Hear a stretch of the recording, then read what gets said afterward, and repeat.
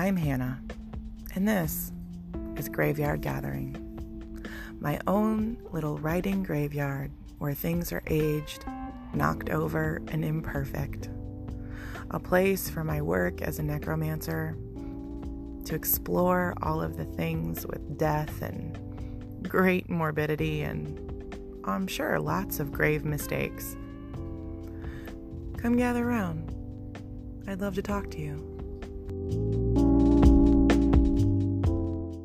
Oh no, guys, the mood has struck me twice in one day. Don't expect this. I'm never going to put out content with any sort of regularity or consistency until I get my shits way more together than they are. But I did feel like we're doing a second episode today. So here we go. Building off the previous episode, I talk a lot about how necromancy is a language.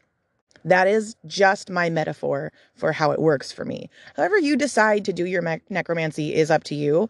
I call it a language because I find that trying to interpret different energies relates to me like trying to translate different languages. So how do you get into starting to practice that? How do you do that for yourself? How do you start to learn the language of necromancy, right? If you're just trying to figure that out for yourself, where do you start? I don't know. It's going to look different for you, but I can tell you where I've started and what I've done. And you can decide if that fits you and that fits how you want to start steps in your own path, or if you want to implement these wherever you are. I like to start with known tag locks. Tag locks are very simply the energetic links that we can create through different physical objects. Your name is a tag lock to you. It is an individual identifier for who you are. That is why names of entities, names of people, your true name, that is why different witches would take on different names. Your name can have power over you. When I'm doing baneful work, for example, I get real specific with names. So start with the name as the basic tag lock that you're going to be working with. So when you're reaching out in necromancy, sometimes you are reaching out for a specific person and therefore you want their name. Sometimes I am personally not reaching out to a specific person. I'm asking whatever dead is trying to bug me what they want. I don't always know their name. I have some spirits, they don't want to give me their name. I have some that have forgotten their names. It really depends on the entity because we're like all different and different people. So some spirits are like, you're a practitioner. I'm going to give you my name. So you got to respect first. But if you're working with an entity like, okay, I started in necromancy working at contacting my dead grandfather because I was in so much grief. And I waited several years before I started to try to reach out to him. But I wanted the connection with my beloved dead that I missed badly. So I started with his name. And I think I used his formal name. But I also used his name to me. I used Bumpa and Grandpa. Those were identifiers that called him to me. I also use my blood as a tag lock. Now, there are specific blood magic rituals that you harvest your blood and use them for things. That's not what I'm talking about. I'm talking about I'm a meat and blood balloon. The blood that floats around in my body, I ain't got to pull that out to use that as a tag lock for somebody that is in my own bloodline. The blood that flows through my veins, I don't got to yank it out of my body to use that to call someone to me. I am calling blood to blood. I don't got to rip it out of me to do that. So I will call my grandfather's spirit to me blood to blood. So I don't always use his graveyard dirt or his name or different I have different tag locks for him. So I have cards that he's written. I have his handwriting. I have things in his own hand. I have items of his. I have a jacket. So I might use those items when I really, really miss him. I will, sometimes I'll just grab his jacket. And occasionally, as we've talked about, I can never fucking remember what the olfactory clairvoyance is. But that jacket is so many years. This man's been dead for 8 years. But occasionally his jacket will still be filled with the smell of him. And that motherfucker's been washed. So sometimes I will want those extra tag locks like the jar of his graveyard dirt, the cards that he's written me. Those are other extra things, but baseline, blood to blood, and his name is enough to get his attention. And this is a belief that is personal to me, take it or leave it, but I think that the dead are around us all the time. I think that the dimension of the spiritual plane and the physical plane intersect a lot more than we think it does, but our ability to perceive that connection is limited. particularly because I think that when we are in the physical plane, experiencing the physical plane, our primary course of life choices and direction and interaction should be in the physical plane. If you are spending 90% of your time in the spiritual plane, or even 60%, don't spend the majority of your time walking around in astral spaces. And you can't be. You have to be present to your life. I will repeat this until I'm blue in the face, but the biggest thing that the dead tell me, collectively, a bunch of different folks will be like, hey, it's really cool that you want to talk to us and stuff, but pay attention to your fucking life. Be like, hey, humans spend way more time dead than they spend alive. You're gonna be dead soon enough. Like, be alive. So remember that when you're trying to throw yourself into your craft, sometimes we use these tools and spiritual activities and experiences as a way to disassociate from our real life. And I flat out have dead folks who are like, yeah, no, I like talking to you and shit, but go be alive. Because sometimes I will be doing necromancy, and I specifically do a lot of my necromancy rituals during the winter season. I modify my craft very specifically around nature and the seasons. Where I live gets 4 seasons throughout the year. So I modify my craft to fit the natural seasons that occur around me. From the middle of October all the way through winter is my high necromancy season. Spring, summer, and Mabon, so like in September, and harvest season, are about different rituals. I do a lot of fertility stuff. I do a lot of fire festival stuff. I do a lot of other energetic work. So then I save my late fall, winter seasons for a lot of my necromancy work and rituals. For why? Because again, I like to match myself with the season. So right now it is December, and where I live in the middle of Iowa is cold as shit. I still spend a great deal of time outside. I have set up my front porch space as a neutral spiritual zone. I've set up my wards all around my house and in my house and outside of my house and all around. But I have this specific slot in my porch that is neutrally warded that can invite things in. Specifically neutral and benevolent things, because it is warded against malevolent things. We stay with the good, we stay with the neutral, we fuck out the bad. And I still have to repeatedly cleanse that space and maintain it much more so than I do my other spaces, because it gets a lot of traffic. Any place, imagine that every different spiritual entity walking through can leave footprints and footsteps and dirt. You got to sweep that shit out. Otherwise shit gets gross. See what I'm saying? That's just an energetic metaphor, but that is at least what I have found in my own experience. For some things, I want that dirty, musty energy. I'll collect energy through an entire season and then use it at the end of the season and then sweep the fuck out. But winter is specifically a time where things are dying, dead, and focusing on their roots. I like to mirror that. So I will focus on the dead and I will focus on my roots. When I go back to my roots, I look at my ancestors and my spirit guides. That is how that translates from the physical to the spiritual. Also, as I get cold, the heat leaving your body, eventually, if you stay out in exposure for too long, you die. So as I am doing work outside in my necromancy space in the cold, the colder I get, oftentimes the clearer things are. Closer and closer I get to sometimes dangerous edges. I will come inside and my husband will be like, that was dumb. Now you have a nosebleed and you're freezing. I also tend to smoke a lot of cigarettes while I'm doing necromancy. Why? Because every cigarette is a little death. I am participating in an act of little death while I am reaching out to the dead. It's a energetic link to being dead. Is it a great idea? No. It's bad for you. It's just a thing I do because I'm already addicted to cigarettes. You want to do that, but you don't smoke? Light one up for the dead. You don't have to puff on it. You don't have to smoke on it. Keep it lit. Keep it circulating in the air. You are not particularly taking 5 minutes off of your own life because you're not inhaling like me, like an asshole, but you are emanating that kind of energy anyway. And also, I found different dead people, they like cigarettes. It's a common offering all over. Some people prefer cigars, and I usually once or twice a year, I give cigars to my dead too. But oftentimes, smokies. And you can offer up all different kinds of smoke. You can sane, you can, if you're Celtic, you can do smoke cleansing and you can offer up. I found some spirits really like. One of the principles that I have heard is that the more fragrant and pungent, the more it can permeate. And it depends on how you feel about veils and shit. But at different points, a lot of the principles of why we burn things is that smoke in itself is an in-between. And ideally, those really pungent scents could apparently permeate beyond the physical. So you've got all of your accoutrement, whatever it is you want. You've either got your name, the blood in your body, items from that person, graveyard dirt from that person, something was theirs, something that was handwriting, whatever it is. You got your shit, right? Now what are you going to do? I would recommend, before you are trying to call any spirits to you, that you set up a space that welcomes them. And I wouldn't set it up. Some people are very comfortable inviting spirits into their home and into their altar space. That is completely up to preference.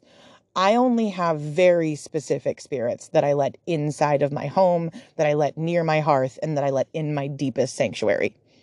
So we can look at different traditions all over, but you would have sometimes an inner sanctum to a temple. You would have areas where the divine would meet, and then you would have areas outside of that where different work would be done, right? So I look at my hearth and the altars that I have set up in my home as very, very sacred. That is my innermost sanctum. So I had to fuck with you heavy before I'm letting you in there. So I had to set up a space outside. And why do I like outside? Because then I am more connected with the nature, and I have to be more careful about how long I'm in that space. Because when it's fucking cold outside, I can't spend 6 hours doing it. When I started my practice, we lived in a different location, and I had everything set up in my basement. And I found that I had problems inviting just anybody to walk up into my space.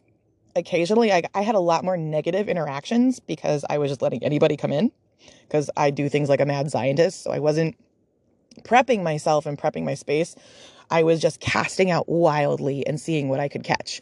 And sometimes I caught really, really cool shit, and sometimes very bad shit. Strong, do not recommend.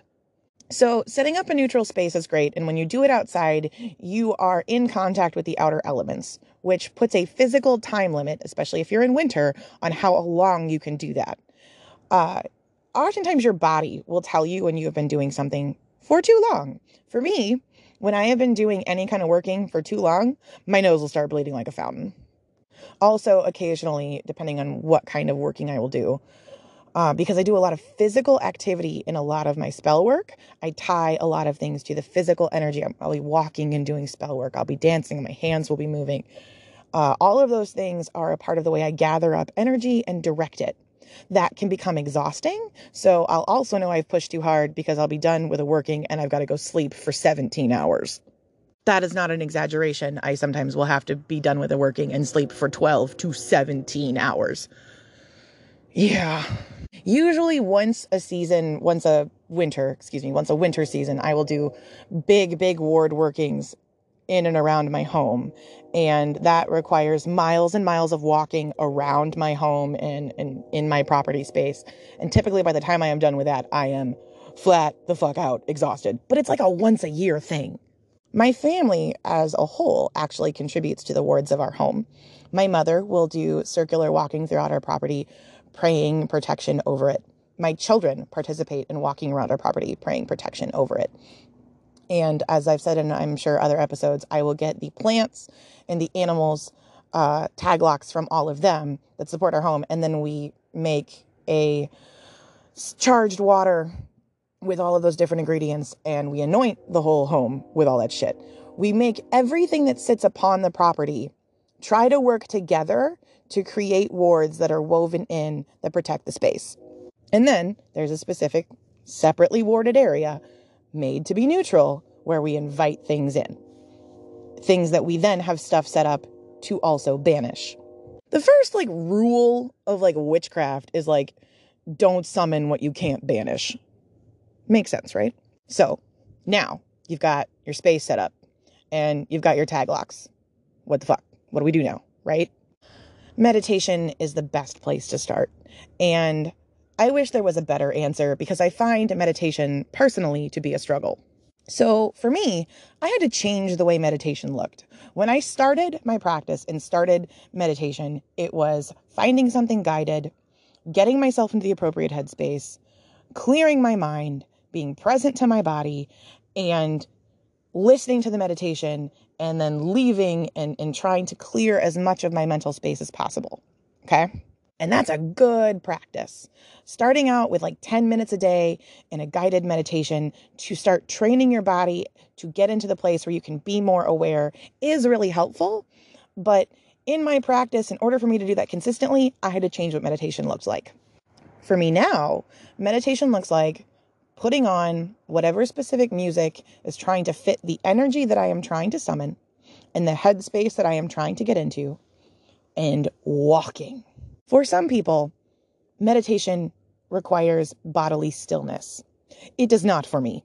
I need to be able to get out of my head and get out better and still remain present to the body.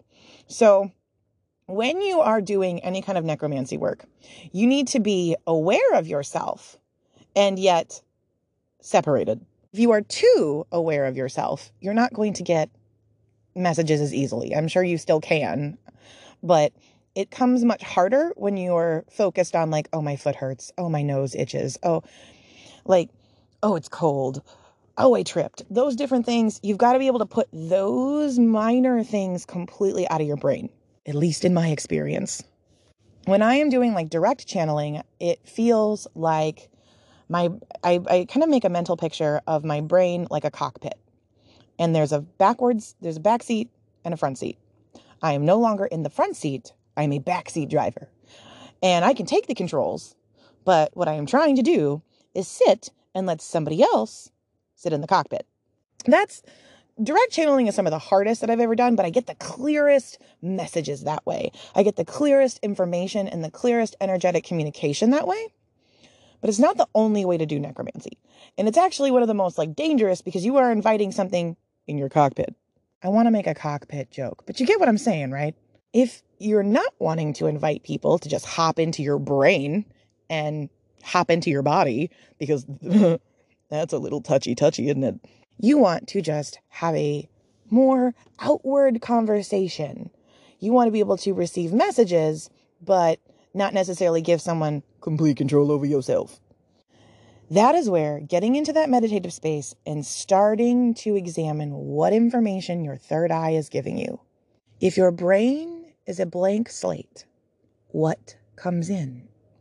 A great way to start practicing this is getting all the shit you need, getting into your space, and then try things like automatic writing. See what happens and what comes forth from you when your mind isn't focused on anything. Sit with maybe have an idea or a theme that you want, but don't marry yourself too hard to anything. See what messages are willing to filter in when you can put your mind in a place of stillness and blankness. This is where a journal is good. Like I said, automatic writing is a great way to start. Maybe you're sitting there, maybe you're trying this, and nothing is coming. That's okay. Sometimes we ring a doorbell and nobody answers. Don't get discouraged from that. All of this is continued practice. You might go, well, I wrote a bunch of stuff down, but I think it was just my imagination. Okay. Let it be. Don't decide that it has to be anything. What you're trying to do is just train yourself to be receiving information in an entirely new way that has nothing to do with how you receive information in the physical realm normally. And remember that when we're trying to learn a new language, when we're trying to learn a new form of communication, you do not start out speaking fluently. We start out with ABCs. So the first types of messages that you may be getting, it could be a smell that you can't account for. It could be a thought that you can't account for. It could be encouragement that suddenly just doesn't feel like it comes from you. Lean into that. You have to cultivate your discernment. Your discernment has to be something that you know inside and out. And the practice of meditating and the practice of automatic writing can help you get into a space of where you know the things that come from you and you know the things that come from spirit. And it starts to train you to practice at seeing the difference. You'll start to tell when it flows differently. When I am writing my own book, for example, I know when I can get into a good creative groove. I also know the difference between a creative groove and when spirit is like, bitch, pay attention to this. Another way that I've been able to see when it is spirit versus just my own internal monologue, for example, I know that my internal brain is mean to me consistently. I'm not good at positive reinforcement and positive self-talk. No. And so when I am really at my lowest is one of those times where I will reach out, so oftentimes to my grandfather, for example, who in life was a terrible comforter. He was not good at it. I remember once I called him crying and he literally told me, "Oh, there." That was not his forte. And yet still I could feel very recently, energetically, he was like, "Are you telling me right now that you want to kill yourself because you're not getting your own way? Sis." And even though that was a little bit like calling me out, I knew exactly where that was coming from. I could feel him very clearly. It was, you get to a point where once the energy becomes very familiar to you, you can feel it when it's there.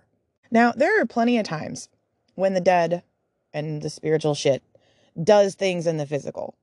I have had spirits regularly move shit around my space. There are experiences that will happen that I can't go, "Oh yeah, no, one of the kids did that." Or, mom must have put that there. There are those specific instances that happen where there is no other explanation than, "Oh no, dead people." I know that sounds crazy, but if you're here, you've already suspended that kind of disbelief. At least I hope so. Otherwise, I don't know why you're 21 minutes into this shit. You're going to have to jump along with me for the ride that dead people move stuff. Okay? I have literally had a light that I had no electrical components to create emanate from my purse and then shit appear in my purse when nobody touched it and I was previously looking at my purse. You see what I'm saying? A purse that I was not touching, that a light emanated from, and then a piece of paper appeared in. You see what I'm saying? Like that, I don't have an explanation other than dead people for that. So there comes a time when there is like physical evidence of this shit, but that is not constant. It's not going to be the sole way shit communicates with you. If it is, damn, you're lucky. I wish. It would be so much clearer if they could just, this is the shit you need right here. Yeah, I don't get that all the time. Once for important shit, I get that stuff. And I'll talk about the fact that visual manifestations are not a thing that I get a lot of. I think it's really cool. It's happened to me once or twice. It's not a big phenomenon. I don't see ghosts all the time. I fucking wish. I can see them in my third eye. I can see them in my mind's eye. But physical visual manifestations is a thing that has been rare in my personal experience. Now, I think that could possibly be that I have really, really blocked visual manifestations from being a way to communicate with me. But in my experience, I just don't get that very much. The biggest instance I ever had of visual manifestation was when we lived in a house that was plagued with this something evil. I never figured out what it was. We only lived there 7 months and it was hell. But when my husband and I first got married, we lived with his grandmother, and I have never met a darker, more possessed house. And it was funny because there was Christian paraphernalia everywhere. We had a crucifix in every room. His grandmother was Irish Catholic. We had a crucifix in the bathroom. I gotta tell you, looking at Jesus when you're trying to take a shit, dying on the cross, is a trip. But there was Christian paraphernalia up and down this house, and this particular spirit did not give a fuck. One time, it took the entire family's set of family rosaries and hung them on all of the doorknobs. After an instance where my husband had gotten literally in front of me, I watched him. He was standing in the hallway. I was sitting in the bed, and my husband just got grabbed by nothing and thrown as hard as it possibly could throw him into the wall, denting the wall. My husband is 6'1", 6'2", a good solid 200 pounds, 220 pounds, and got ripped into the wall and thrown like he was a rag doll right in front of my face. That shit was terrifying. That thing grabbed my hair and ran its hands through my scalp in the shower one time. It did weird shit in the bathroom despite the crucifix. So when the rosary thing happened, all of us who lived in the house were in the bathroom together. We were bathing our then 3-year-old child. And because of the shit that had happened that was so crazy, we were like, nope, we now all do this shit together. So we were bathing our son in the bathroom. We had the door closed. We walk out, and I can't remember what we did to piss the spirit off, but it had taken all of the family's rosaries and hung them from all of the doorknobs. And one that my husband had specifically thrown into the Mississippi goddamn river was on the floor, wet. At the time that this happened, I had very little witchy experience. I was like 20 years old. I was like, what the fuck is this? We gathered all the rosaries and we brought them to his grandmother. And she was like, where did you get these? I haven't seen these in 20, 30 years. And I'm like, Grandma, they were hanging on all the doorknobs. Like, I don't know. It felt very much like that spirit was saying, your Christian accoutrement cannot harm me. I can touch anything covered in Jesus in this house. Fuck you. So at the time, we were able to ward it out of our bedroom. We had our son in a separated space we had a very, very large bedroom. So we had our son, who was 3, in a separated space in the room. And then we had our space, and we had a little divider, and we were all in the same bedroom, and we could ward it out of our bedroom. My husband had put the Helm of Awe and a couple specific protection symbols and wood burned them into the door. And we had salt along all of the floors, and it created enough separation that it couldn't get into my room, but it could get everywhere else. At night, what would happen is when my husband would work 3rd shift, up in the attic above me, it would just circle and circle and circle all night. You could hear footsteps in an attic where there were no people, circling over and over without ceasing. In order to sleep, I would have to put on music loud enough to cover that. And we had very specific practices about fear when we lived in that house. It could feed off of the fear that we had. So we had to approach everything that was fucking terrifying with this fearlessness. Because if you were to give into it, shit would get so much worse. So we had warded it out of our bedroom, and my husband was working 3rd shift. So I had my door open, and there was a light in the hallway. One of those exposed bare lights. It didn't have a hood on it. And it would create silhouettes if someone was standing in my doorway. So I look up and I thought I saw my husband standing in the doorway. It was a silhouette of what looked to be a man, tall, similar build to my husband. And, I was kind of tired. It was probably 1 or 2 in the morning. And I was about to respond and call my husband into my room because I was like, why are you standing there? And my phone rings. It's my husband on the phone on his way home from work asking me if I want anything. And I'm like, you're not standing in the hallway right now? No. Hannah, shut the door. Hannah, shut the door. Hannah, shut the door right now. And the door shut by itself. It slammed and scared me to almost pissing my pants. I fucking hate that spirit. Occasionally when I am in the town where that house is, I can still feel that fucking thing looking at me like it's made of sludge. And I can't literally I'll cross the river. I can look where that house is and I can feel that motherfucker seething. Another thing that happened while we lived there is we were gifted wine when we got married. It took the wine that we got gifted, and when we poured it out, we started with the first bottle that my friend had handmade. He made his own wine, gave it to us. I poured that into a glass, took a drink, and then spit it out immediately because it tasted like blood. And I was like, maybe he fucked it up. Maybe this was homemade wine. Maybe somehow this wasn't the spirit. Maybe he just fucked it up somehow. Because I didn't want to automatically jump to the spirit made my wine taste like blood. So I moved over to Arbor Mist Merlot blackberry shit that I knew exactly what it was supposed to taste like. Nope, that shit tasted like blood too. I poured out 2 bottles of perfectly good wine because they tasted so oxidized and like fucking blood. They were thick and it was so disgusting. I was like, I don't like living here. This is awful. I journaled all of those experiences because I'm never going to believe this shit later. It still sounds nuts to me. And we lived in this place for 7 horrific months. When we finally moved, something changed. Like, I think we vacuumed up the salt or something that had changed in the spirit's ability to get into our room. Because after we moved all of our stuff and after we cleaned it out, my mother-in-law was furious. My stepmother-in-law, I gotta be clear, because my one mother-in-law is dead. But no, my stepmother-in-law was furious at us. And I'm like, what did I do? What the fuck? The entire bedroom had been ripped apart, and everything that was still in there was thrown into a pile into the middle of the room, including the floor to ceiling bookshelves that had been against the wall. That was ripped from the wall and thrown in the middle of the room. Something went through that room like a hurricane in rage. I had family members that are like, very Christian woo-woo, but very, very Christian woo-woo. They didn't like coming into that house. They could feel something awful the moment they walked in. You could feel the energy of this place, regardless of how sensitive you were or how woo-woo you were. It felt dark.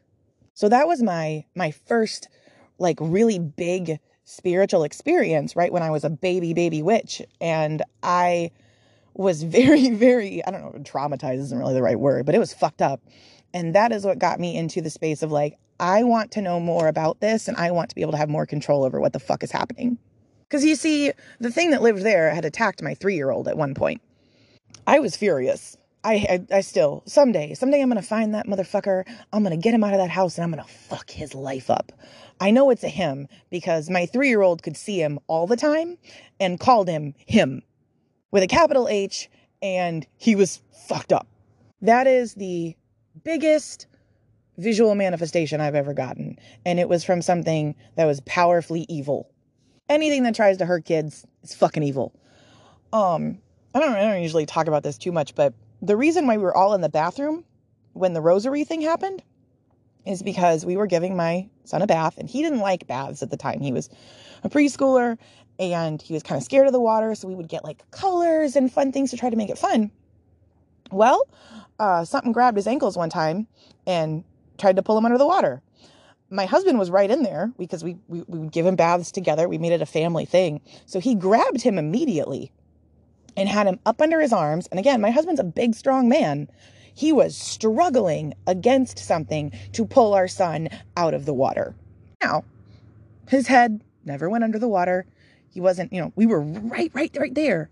But when something grabs your child and you can't lift them out of a bathtub, that shit is terrifying. So that was how we always, anybody was in the shower, they were never alone because crazy shit happened in the fucking bathroom, man. So that was why we were all in the bathroom when the rosary thing happened. I just fucking hate that spirit. I'm gonna get him one day. Fucking bind him into a crystal or some shit. But I have been steadily playing with dead people since then. So I've got about 10 years of doing this, and I have not had visual manifestations like that since. Now, I have spirits do things that I can't see. At work, I have spirits that close doors, open cabinets, walk around, make noise. One night, it was exactly midnight. I was sitting on the couch, and right behind me, the door just shut. There was no one. There was nothing. It had a door stopper, and the door just shut. And I'll just be like, hey, guys, not tonight. And typically it stops. But occasionally they open cupboards and shut off lights. And I'll be like, hey, I wanted that on. Visual manifestations, that's rare for me. If you get them, I'm jealous. I'll talk a lot about the spiritualist movement because it influences me a lot. And one of the things that I liked about the spiritualist movement is they'll talk about how mediums and different people, you didn't have to be special. You didn't have to have special talents to be able to do this. It was just practicing. And that's something that I like a lot because that resonates with me. I don't have special magic powers. I am not extra wonderful because I do. No, I just fucking practice at it. We all have gifts. We all have things that we're naturally more talented at, whatever.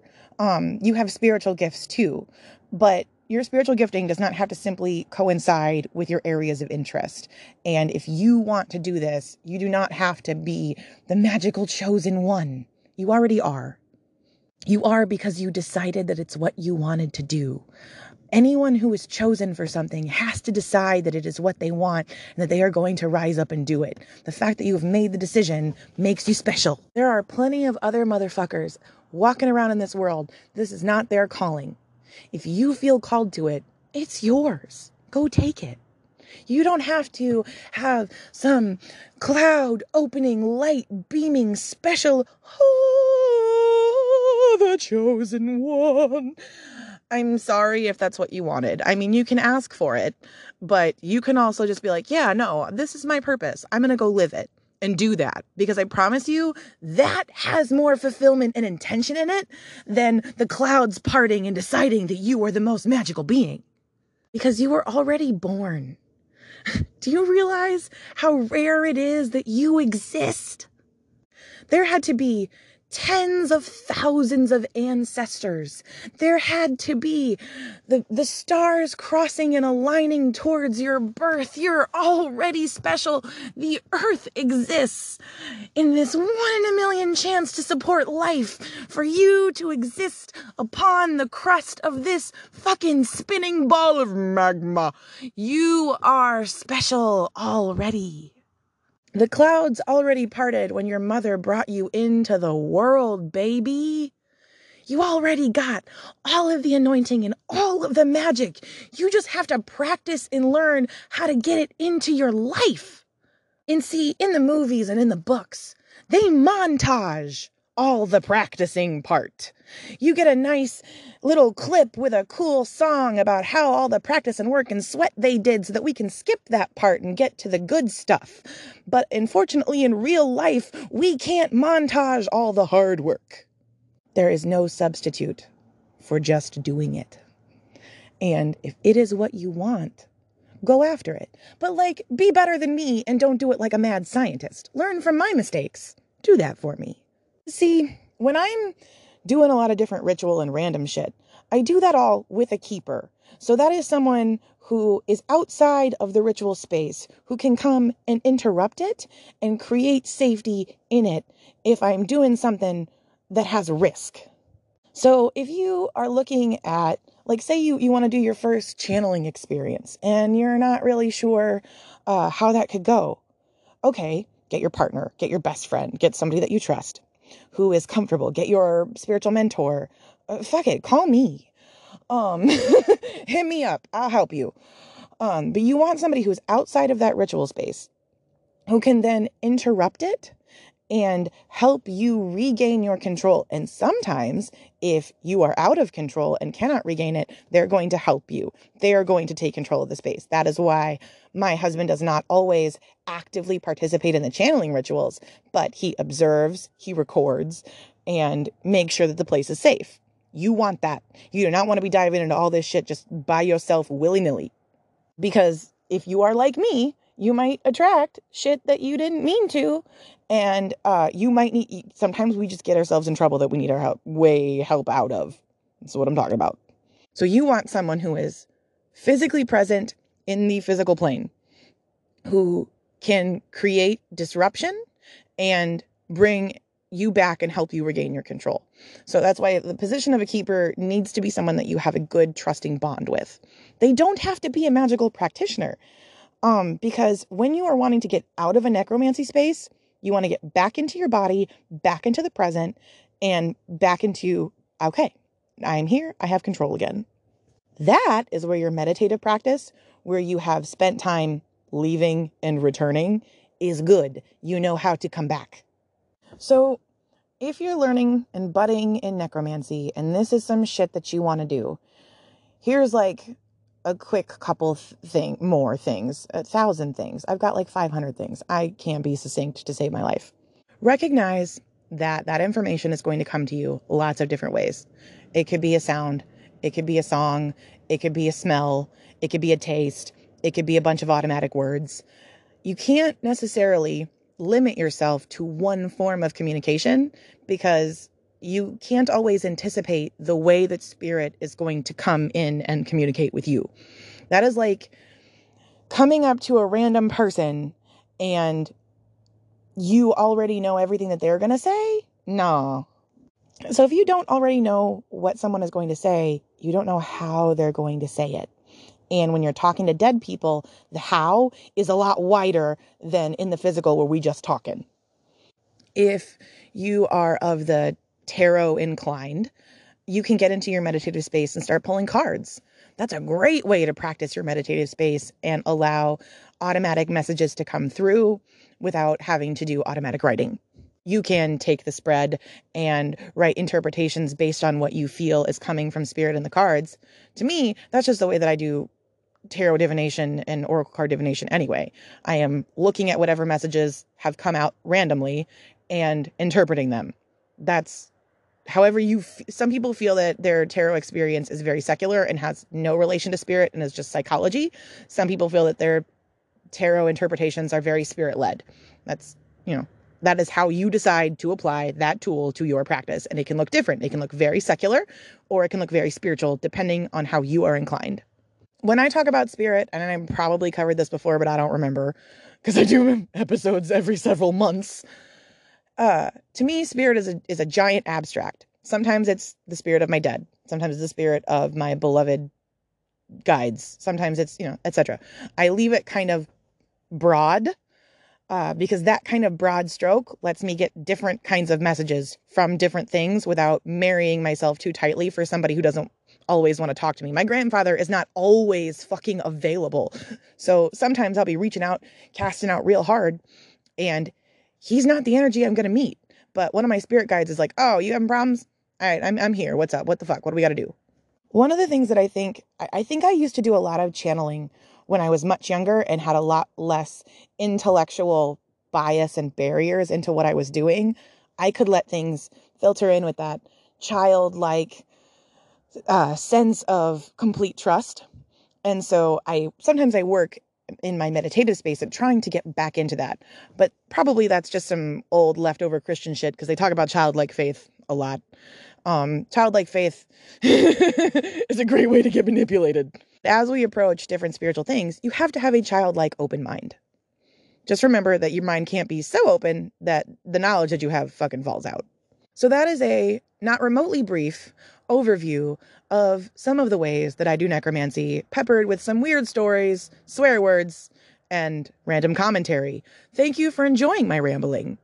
Finally, some more shout outs. I would like to shout out to Lorelei Moon on TikTok because I love you and I find your energy wonderful and you bless me continually. Thank you for being a continued source of encouragement, affirmation, and positivity. Thank you for the craft that you lend and the space that you make. You are deeply appreciated. I want to shout out to Fire Lotus. If you're just coming in on this episode of this season, check out episodes 1 and 2 because those are my interviews with Fire Lotus, and please go check out their podcast. I think I'm even on their podcast somewhere, but go check them out. Also, special love to Diane because I feel you. I feel your encouragement. I feel your love, and you are precious to my heart. Thank you to all of the death witches that come in and give me love. Thank you to all of the practitioners that spend time with me, talk to me, and share with me. I appreciate you, and I am trying slowly but surely to get better at the shout outs because there are actually quite a lot of you wonderful folks on Instagram and on TikTok who pour love into me, and you are so fucking precious, and you make literally all of this worth it. It is me continually screaming at the fucking void, and yet there is a handful of you motherfuckers that are fucking fantastic, and you help me feel not alone, and I love your energy and your presence in my life. Thank you.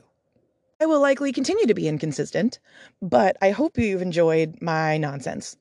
All right, until we do this again. Thanks. All of the extra music for my podcast is my father, the great musician Rex Stratton, and you can find him on Spotify, on YouTube, or wherever you get your music. Give him a listen. It'll make his year. Thanks so much. This is Hannah with Graveyard Gatherings. All of the extra music for my podcast is original music from my dad, Rex Stratton, and you would make his year if you gave any of his music a listen on YouTube or Spotify. Today's song is near and dear to my heart One of my favorites, I picked it because I love it so much. Rollin' the Clover Rover from his first album, Santa at the Gulag. This has been Graveyard Gatherings. See you at the next one. So this is Hannah of Graveyard Gatherings. Thanks for being here. I'll see you at the next one.